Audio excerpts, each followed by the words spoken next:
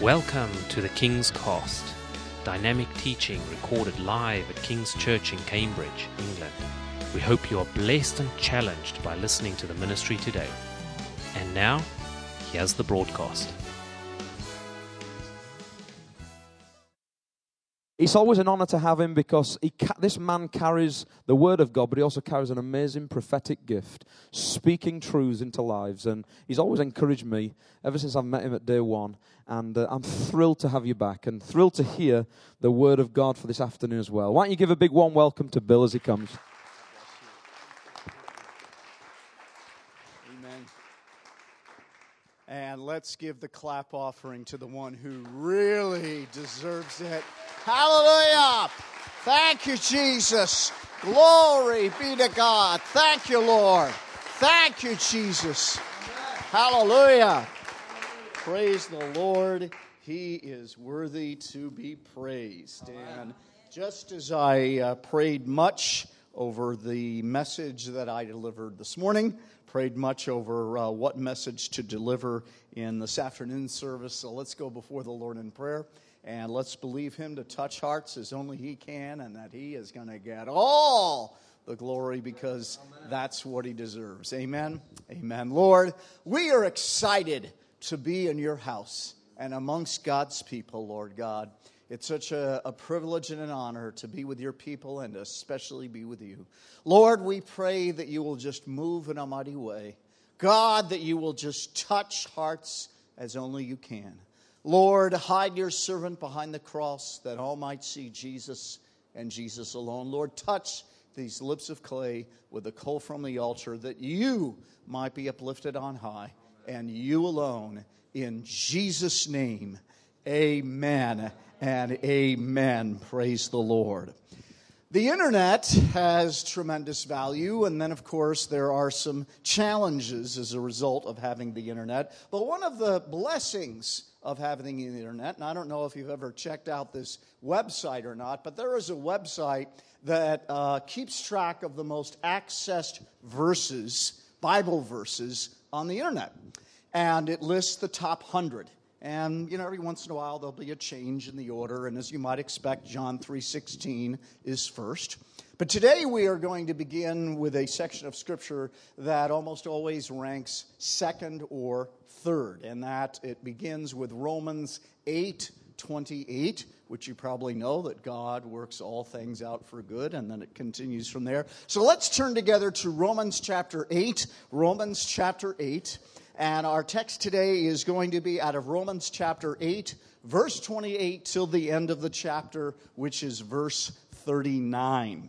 And the title of this afternoon's message is God Works All Things Out for Good. Amen. And we're going to begin reading in Romans chapter 8 and verse 28. And it reads this way. And we know that in all things God works for the good of those who love him, who have been called according to his purpose. For those God foreknew, he also predestined to be conformed to the image of his Son, that he might be the firstborn among many brothers and sisters. And those he predestined, he also called. Those he called, he also justified. Those he justified, he also glorified. What then shall we say in response to these things? If God is for us, who can be against us? He who did not spare his own Son, but gave him up for us all, how will he not also, along with him, graciously give us all things? Who will bring any charge against those whom God has chosen? It is God who justifies. Who then is the one who condemns? No one. Christ Jesus, who died, more than that, who was raised to life, is at the right hand of God and is also interceding for us. Who shall separate us from the love of Christ? Shall trouble, or hardship, or persecution, or famine, or nakedness, or danger, or sword, as it is written, for your sake we face death all day long. We are considered as sheep to be slaughtered. No, in all these things we are more than conquerors through him who loved us. For I am convinced that neither death nor life, neither angels nor demons, neither the present nor the future, nor any powers, neither height nor depth, nor anything else in all creation will be able to separate us from the love of God that is in Christ Jesus our Lord. Amen. And 3 points we want to deal with this morning, and the first one is this. It begins in verse 28. Do we really know what this verse means? I mean, we hear it so often, just like famous adages and so forth. I mean, we say them so often. Do we really know what they mean? Do we really know what Romans 8:28 means? Particularly because so often when people quote this verse, they chop off a large part of it. They say, well, God works all things out for good. Okay. But that's not the entire verse or even close to it, is it? There's a lot more to the verse than that. And so we want to look at it and really examine what does this verse say, and it's even more powerful than we might have imagined, because here is stated, first of all, that God works all things together for good. Now, it's interesting that it's put in that way, that he works all things together for good, because how many here you like to cook? Put up your hands. If you, wow, boy, I want to taste your food. And I know some like to cook, right? And so a lot of us love to cook. And cooking's kind of interesting, because if you look at the ingredients that go into a recipe, a lot of times you look at the separate ingredients and you'll notice, for example, a lot of times baking powder. Ugh. Who wants to eat baking powder or baking soda? I mean, alone? Yuck. But it's all these things, when they are put together, they turn out something delicious. A lot of times the individual ingredients, yuck. But all these things work together to produce something many times that is absolutely superb and delicious. And that's the way God works. And we need to realize that. Because a lot of times, let's face it, we will go through baking soda events in life, or baking powder events in life, and we say, yeah, this doesn't taste good at all. This must not be God. But wait a minute, you take some of those key ingredients out of the recipe, and those cookies or whatever you're making, they are not going to taste very good. You need each of those ingredients, and it's all together that it produces something absolutely delicious, and that is often the way God works. We mustn't judge how things are going to work out on the basis of one or two single ingredients. It's all these things working together God uses to produce good. We need to realize that. In fact, let me ask another question. I've already determined that there are a lot of good cooks in our midst. People like to cook. How many of you also, you like coffee? How many of you like coffee? Even if you didn't raise your hand to the first one, we got a lot of people like, and that's something in England particularly, wouldn't have gotten this response maybe 30 or 40 years ago as much. And the thinking was, okay, in America you drink coffee, and in Britain, you drink tea and so forth. But one change I've noticed works the other way in America too. We have more and more tea drinkers in the United States, so it seems to have worked both ways. But a lot of people, they like a good cup of coffee. And that's evidenced by the fact that I see a lot of Starbucks, I see a lot of Nero's, and all kinds of places that offer coffee. And, some of the prices in the coffee shops are rather on the expensive side. And, you really might wonder why it is that people are willing to pay that price for coffee when they can just as easily make it at home for a lot cheaper price. I mean, it is really quite amazing. You go into a lot of coffee shops, and the lines are really long. I mean, a lot of people are willing to pay a premium price to get coffee as opposed to making it at home. And they've actually had some articles written on this topic, because, the reality is, on average, a cup of coffee in a coffee shop tastes better than the cup of coffee that you make at home. I mean, that's just reality. On average, that's usually the case. And that's one of the reasons why people are willing to go and pay that price in a coffee shop. So the question then emerges, okay, why is it that, again, on average, a cup of coffee in a coffee shop tastes better than the one that you make at home? Now, obviously, it's not due to the beans, because coffee connoisseurs will tell you the two most important components of what makes a good cup of coffee are, number one, the beans, Okay, no surprise. But wait a minute. Same beans, a lot of cases, buying it in a coffee shop versus taking it at home. I mean, Starbucks many times, they have Pike Place or, various varieties of coffee. You can either get by asking for it at the counter or by buying an entire bag of coffee and, taking it back home, an entire package. And so the beans clearly are not the difference in terms of why it is that coffee, on average, tastes better in a coffee shop than at home.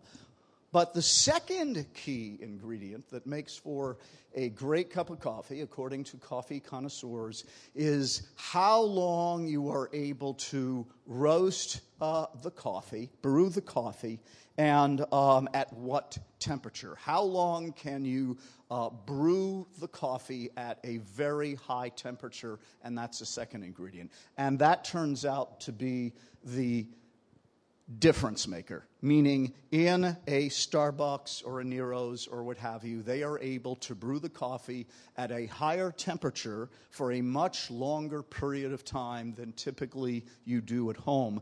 And that really turns out to be the most important reason why, on average, a cup of coffee tastes better buying it at a Starbucks, Nero's, or local coffee shop than it does at home.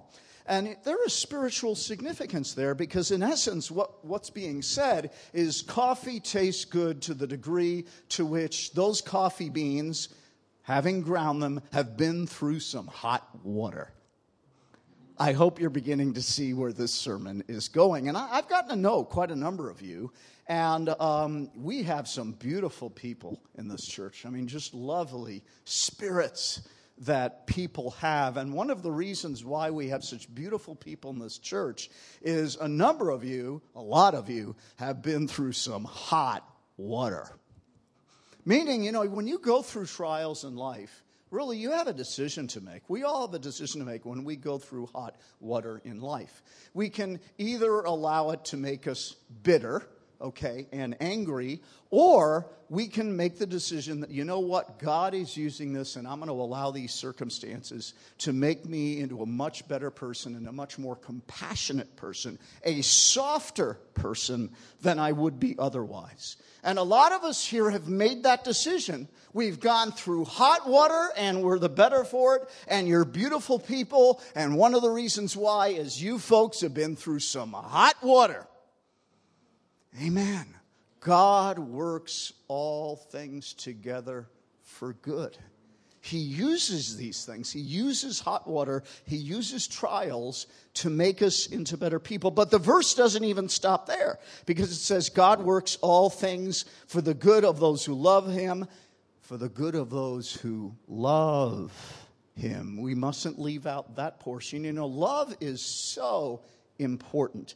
More important than we realize. I mean, God, for example, identifies himself very few ways in the Bible, but we are told God is love, and he could say God is rich or anything else, but he chooses to identify himself really as love and as one who is holy. That's really who we are told God is. He is love. We're told that when Jesus was asked what's the most important commandment, love of God, love of neighbor. Love is so central, and we're even told that we love him because he loved us first. Love is so important. In fact, love is so important in the gospel that, a lot of us may not be aware of this. We may be aware that the New Testament is largely written in Greek. We probably already know that. But what we may not know is that love was so central to Christianity and is so central to Christianity and so foreign to a lot of people's thinking that before Christianity came along, the Greek language did not have a word for compassion. Because to accommodate Christianity, the Greeks had to come up with a word for compassion, because before Christianity came along, there was no word for compassion in the Greek language. It changed everything, because Christianity asserted everyone is equal before God. God shows no partiality, we are told. And then in Galatians, we are told there is neither Jew nor Greek, there is neither slave nor free, there is neither male nor female. Everyone is equal before God. And see, as you know, I'm not only a missionary evangelist, but I'm a professor, and I write a lot about history, books, and so forth. And if you look at history, the reality is that Christianity changed the world because no culture in the world believed, before Christianity came along, no culture in the world believed that everyone was equal before God. No one believed that. The understanding was that if you were king or queen or emperor or empress or shogun or what have you, you were above your subjects. And everyone was below you. And Christianity came along and said, everyone is equal before God. And that's so important to understand, not only biblically, but historically, because that is why Christians were so viciously persecuted in the first few centuries. Because even though Jesus did not mean Christianity to be a political movement, but it instead was concerned with the spiritual, the leaders of the time understood the ramifications of Christianity. They understood that if everyone in the world thought that they were equal to the king, queen, emperor, empress, shogun, what have you, it would stir revolution. And so the thinking of the kings and queens and all the royalty and so forth was, what? The slaves think they're equal to me? The women think they're equal to me? How dare they? And so no surprise, interestingly enough, 80% of the early Christians of the first few centuries of Christianity were either slaves or women, because for the first time they were getting respect. They understood that they were equal before God. Christianity, it changed the world.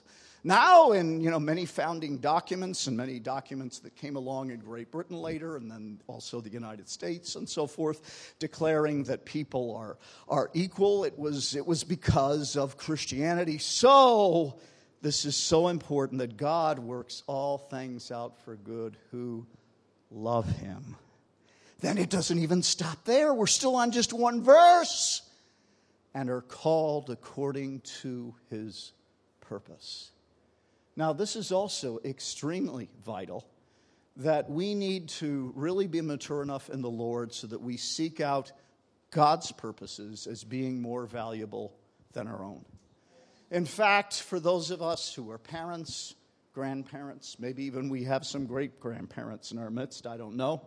But if we have generations that are following us that are now coming up into their teen years and then young adult years and into their 20s and so forth, one of the things we really need to teach them when they seek out a mate and believe for a mate for their lives is that God's choice is better than their own.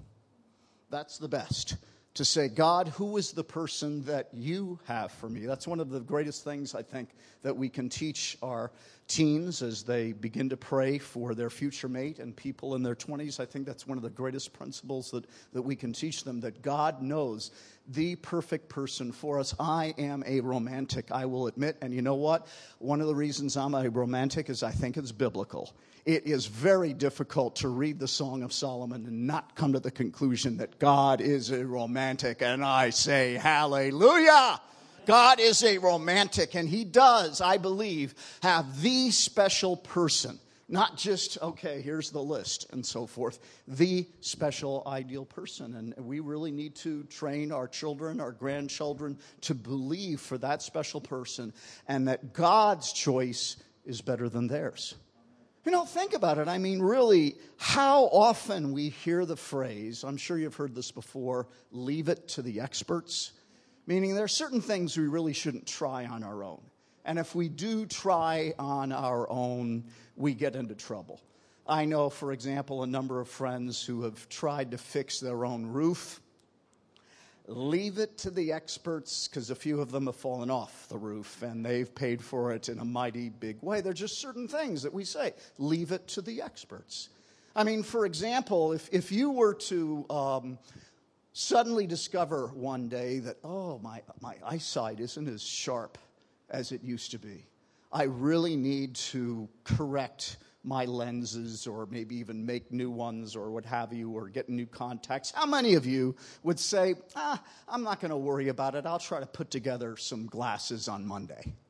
Okay? No. You would leave it to the experts. You would go to an ophthalmologist or, what have you, an optometrist, and leave it to the experts.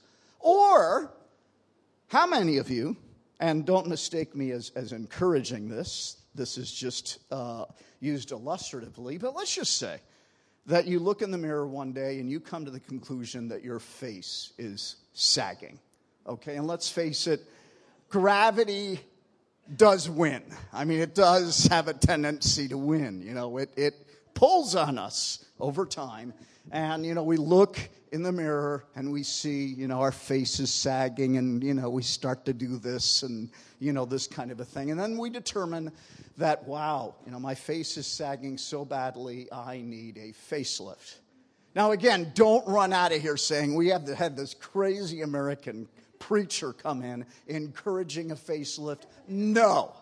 My view is rejoice in every gray hair, okay? Rejoice in every wrinkle, because then we are one wrinkle and one gray hair closer to glory. Hallelujah. Okay. Oh, that got the strongest amen of all. Okay.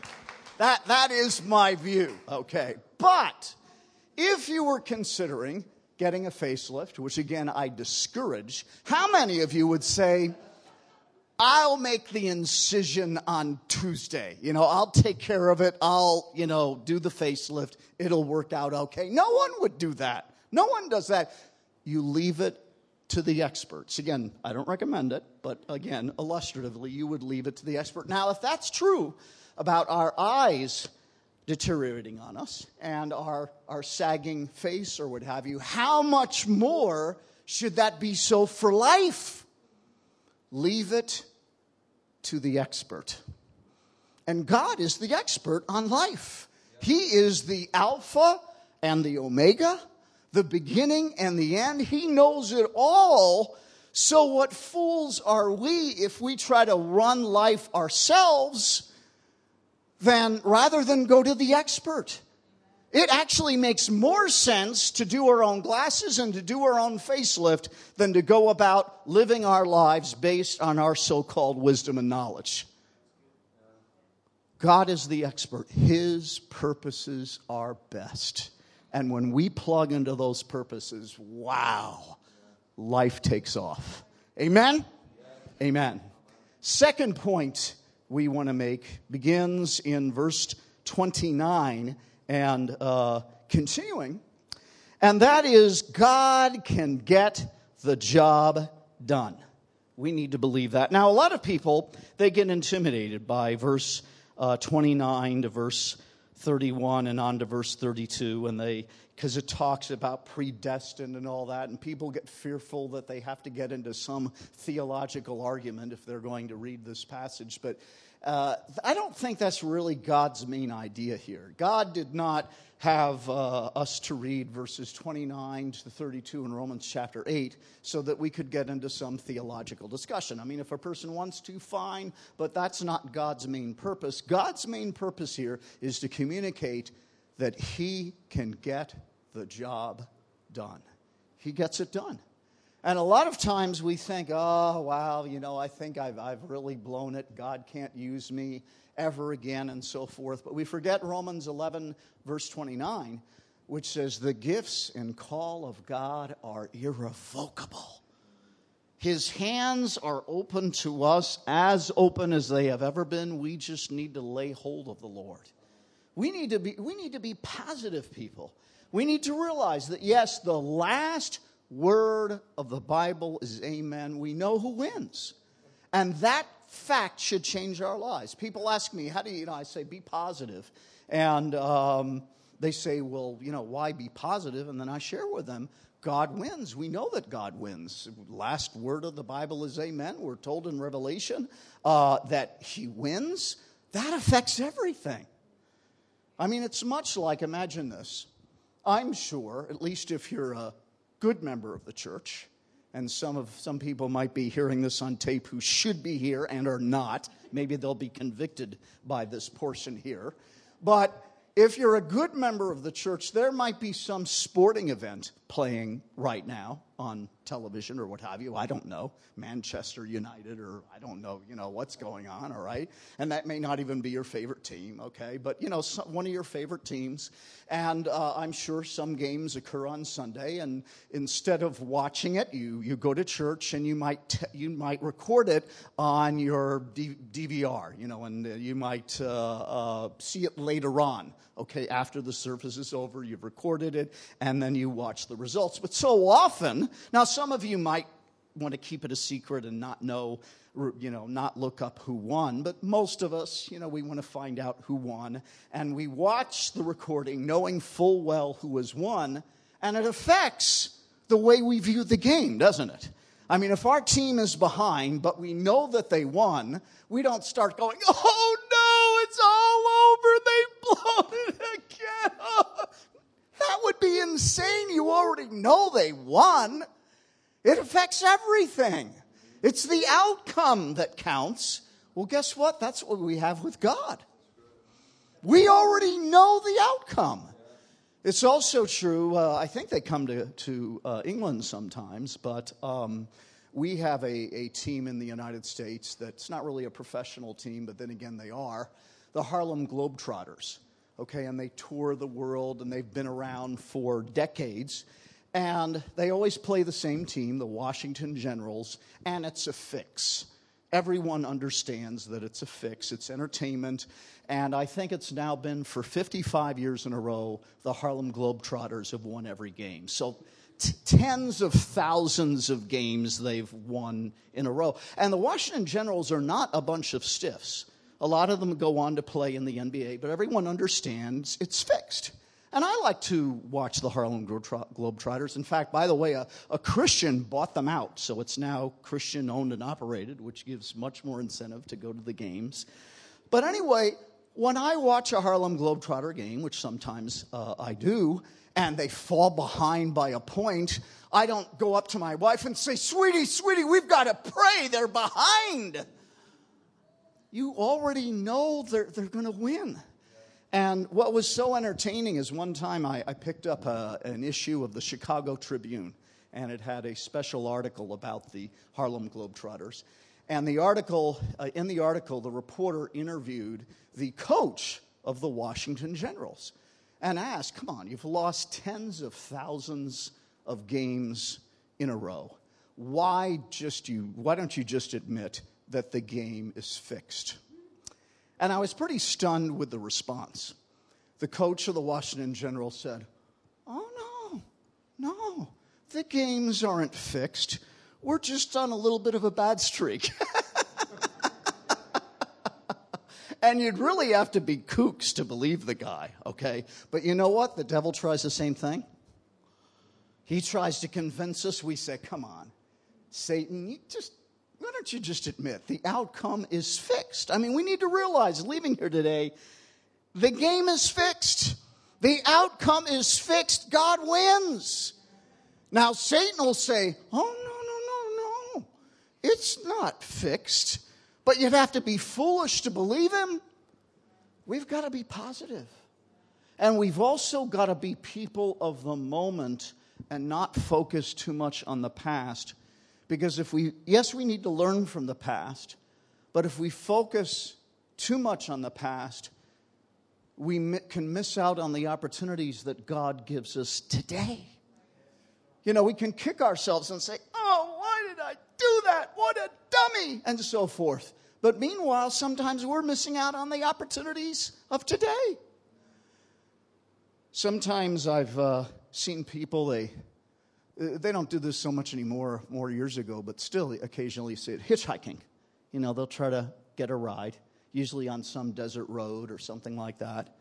And sometimes maybe they're not trying hard enough and they get tired and they go like this. And then they start to kick themselves and say, oh, I would have gotten that ride if only I had put my finger out more and looked more desperate. I could have had that ride. Meanwhile, there are like 10 cars that pass by that they could have gotten a ride with, but they're bemoaning so much and complaining so much about the missed opportunities, they miss more.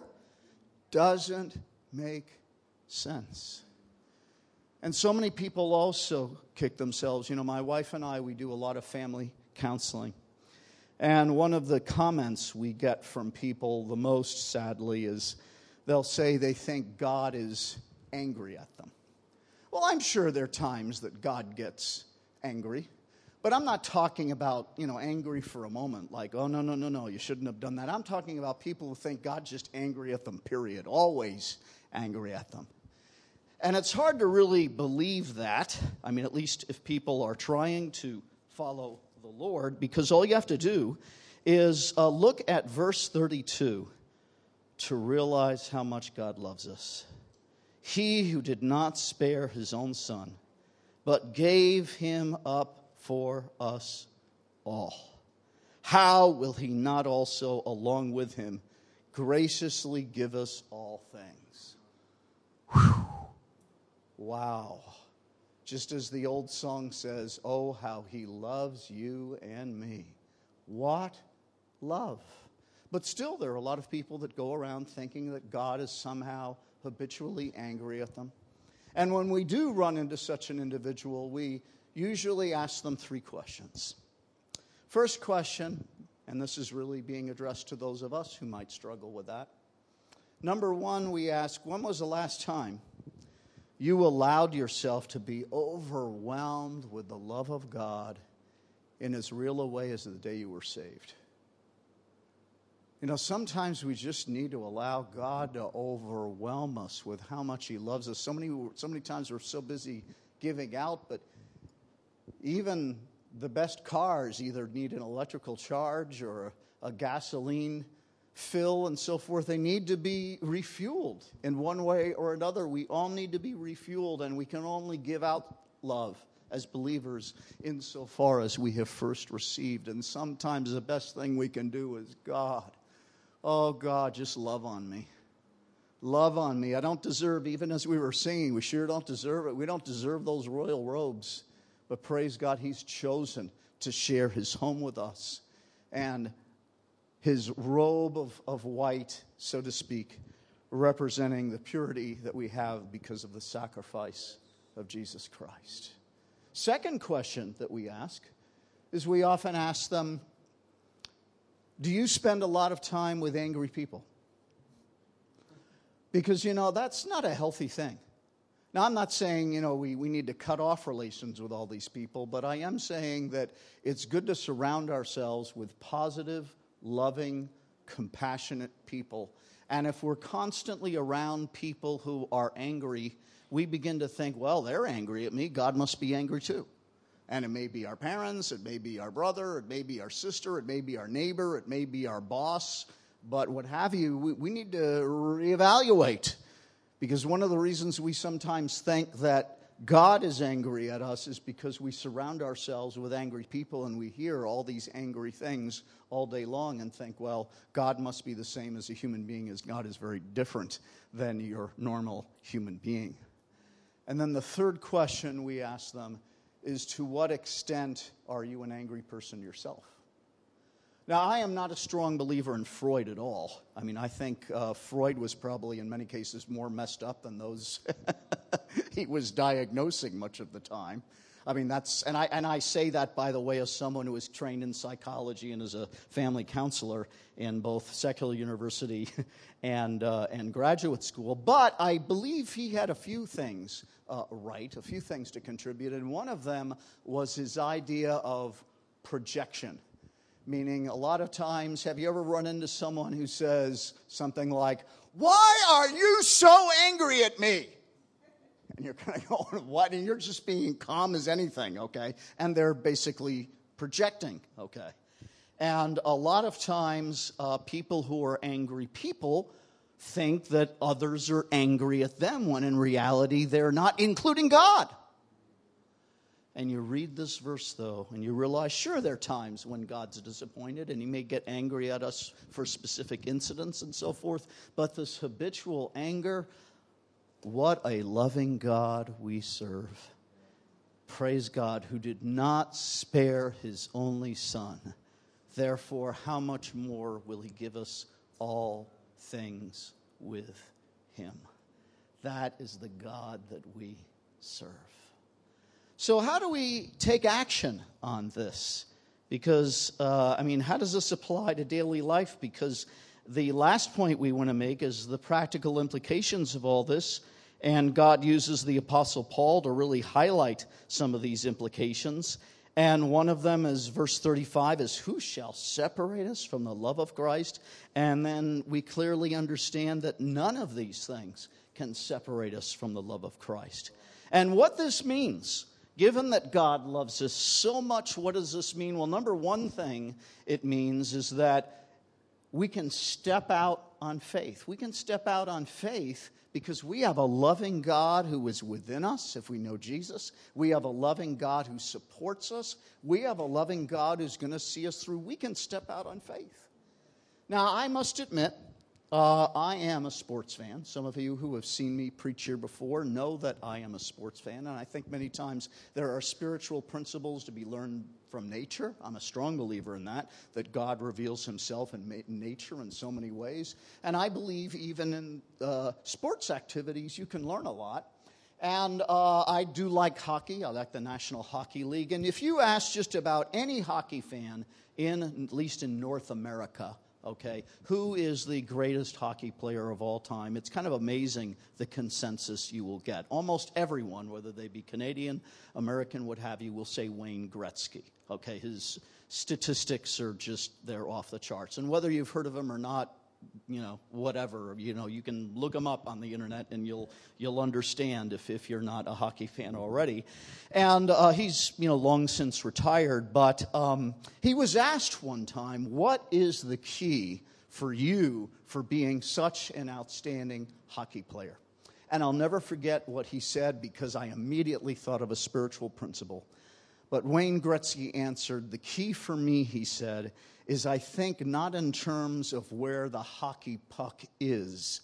I think of where it's going to be, and I make sure I'm there. And if we really want to discern God's will and step out on faith, it's wonderful to ask God, what are you doing now? But if we really want to get close to God and be in the center of God's will, Lord, what are you doing next? I want to be there. I want to be there. I don't just want to be where the puck is now, so to speak. I want to be where it's going. God, what are you doing next? And that's even more powerful than God, what are you doing now? If we really want to be cutting edge, very cutting edge of what God is doing, God, what are you doing next? And praise God, so exciting when he reveals it, and praise God, we're right there. We can step out on faith because we know that God works all things out for good who loves him and for those who are called according to his purpose, and nothing separates us from the love of God. Second principle that is applicable as a result of these realities is that we recognize that we can only be victorious by God's help. Now, I'm going to share with you one of my very favorite verses, certainly in Genesis, but even in the Old Testament. It might surprise you. It's Genesis chapter 41 and verse 16, and it reads, it starts, I cannot do it. You might say, oh my goodness, I thought you were talking about being positive. Well, you got to read the rest of the verse, just as the verse that is up there. I cannot do it, Joseph replied to Pharaoh, but God will give Pharaoh the answer he desires. We can't do it alone. It's all God. I mean, it is all God. We can't do it. If you're up against a situation in your life in which you're saying, this is too much for me, I can't do it, what I say to you is congratulations. You're on step one, just need to go to step two and realize that God can do it, and we're there. That's really the key. And there's so many places in Scripture where you see this. I believe, help my unbelief. I mean, statements like that, recognizing we can't do it. Can't do it. It's God. And so many times I remember, In fact, preaching, I was at a church many, many years ago. It was over 30 years ago. It's one of the most discouraging Sunday mornings I ever had because the pastor, I really got the sense that he did not want God to move. You know, we were talking about time restrictions on the service, and he was just, everyone was to finish by a certain time. And it was finish at 10:49. Not 10:49.5, 10:49. Finish this part at 11:03. Finish this part at 11:18, and we don't dare go beyond 12 noon. And if you do go beyond 12 noon, I'll take the microphone from you. That's where he was at. And even his wife complained. Because, I kind of felt bad for me, but I didn't have to live with the guy. I could just go on to the next church, but she just poured her heart out to me and said, yeah, this is the way he is. Can you imagine living with him? That's basically what she said. And it came to the Sunday evening service. I was there for 2 services, and really, I was discouraged. I was thinking, how can God move in an environment like this? And I said to the Lord, I was very upfront with the Lord. I said, God, I don't even want to be here tonight. This is just so, it's almost anti-Spirit of God. I don't even want to be here tonight. I cannot preach here tonight without your help. And I just kind of felt like God saying, oh, goody, now I really get to do what I want to do. And wow, did God move, and to my amazement, revival broke out. And it was just, and even the pastor couldn't stop the Holy Spirit. The Holy Spirit just moved, and we were there for hours as person after person baptized in the Holy Spirit, healed, you name it. Revival broke out that night, and I just said, God, only you could pull that off. And praise God, that's the first step when we say, I cannot do it. And so many times that's when God says, oh, goody. And boy, does he move. Hallelujah. And the third result of realizing these principles is that we can prepare. And there is a joy in preparing. We need to, a lot of times we live in a society, I talked about this morning, they want easy answers. They want microwave Christianity. They don't like the idea of preparing, but preparing is an act of faith. Preparing for what God is about to do. When I was an unbeliever, I haven't played chess in many, many years. But when I was an unbeliever, I loved to play chess. And this is before, you could play against computers and so forth, and play that way. To practice, you kind of have to play against yourself. And I bought some chess opening books, and I would study them in preparation for tournaments. And I would prepare. And that was the key to winning. And a lot of times in chess, some people would ask, well, why do you want to study chess openings? What's the point? And the point is that you want to be in a position and have your pieces controlling the middle squares. And in this one way, chess is similar to checkers. In checkers, if you control the middle squares, you usually win. And in chess also, if you control the middle squares after 6, 7, 8 moves on each side, usually if you don't make any mistakes or don't make many mistakes, you end up winning. And so the idea is you prepare with these chess openings so that your chess pieces can be in an advantageous position. It doesn't guarantee you a victory. You're playing absolutely no one, but it's part of preparation. And the same thing is so in the Christian life. We prepare. And sometimes we may think, why am I preparing? Why am I doing this? But if you allow God to place yourself in an advantageous situation, whatever you're planning for, preparing for, believing God for, you're more than likely to see God intervene. But we need to take action, folks. I really believe this is an action church. And we need to take back territory that the enemy, the devil, has taken away from the church. Amen? We need to stand up to the devil. We can talk about all the verses in the world about how we can have, as Christians, authority over the demonic, but we're not going to have authority over the demonic if we can't. How are we going to gain victory over the devil if we can't even gain victory over a piece of devil's food cake? You ever think about that? Oh, that devil's food cake is overcoming me. I have to give in. No, I can't stand it. How on earth can we talk about gaining victory over the devil if we lose out to a piece of devil's food cake? That's my question. We got to take this stuff seriously. We got to step out on faith because God has powerful things in store for this fellowship. And God has powerful things in store for us individually because He works all things out for good. Amen. For those who love Him, we love Him, and are called according to His purpose. And we today are called according to His purpose. Amen? Amen. Thank you for listening, and we trust that the Word of God has inspired you today. For further information about King's Church, or to access our large archive of other recordings, go to www.kingscambridge.org. If you're listening on iTunes, we would love you to leave us some feedback. God bless and goodbye.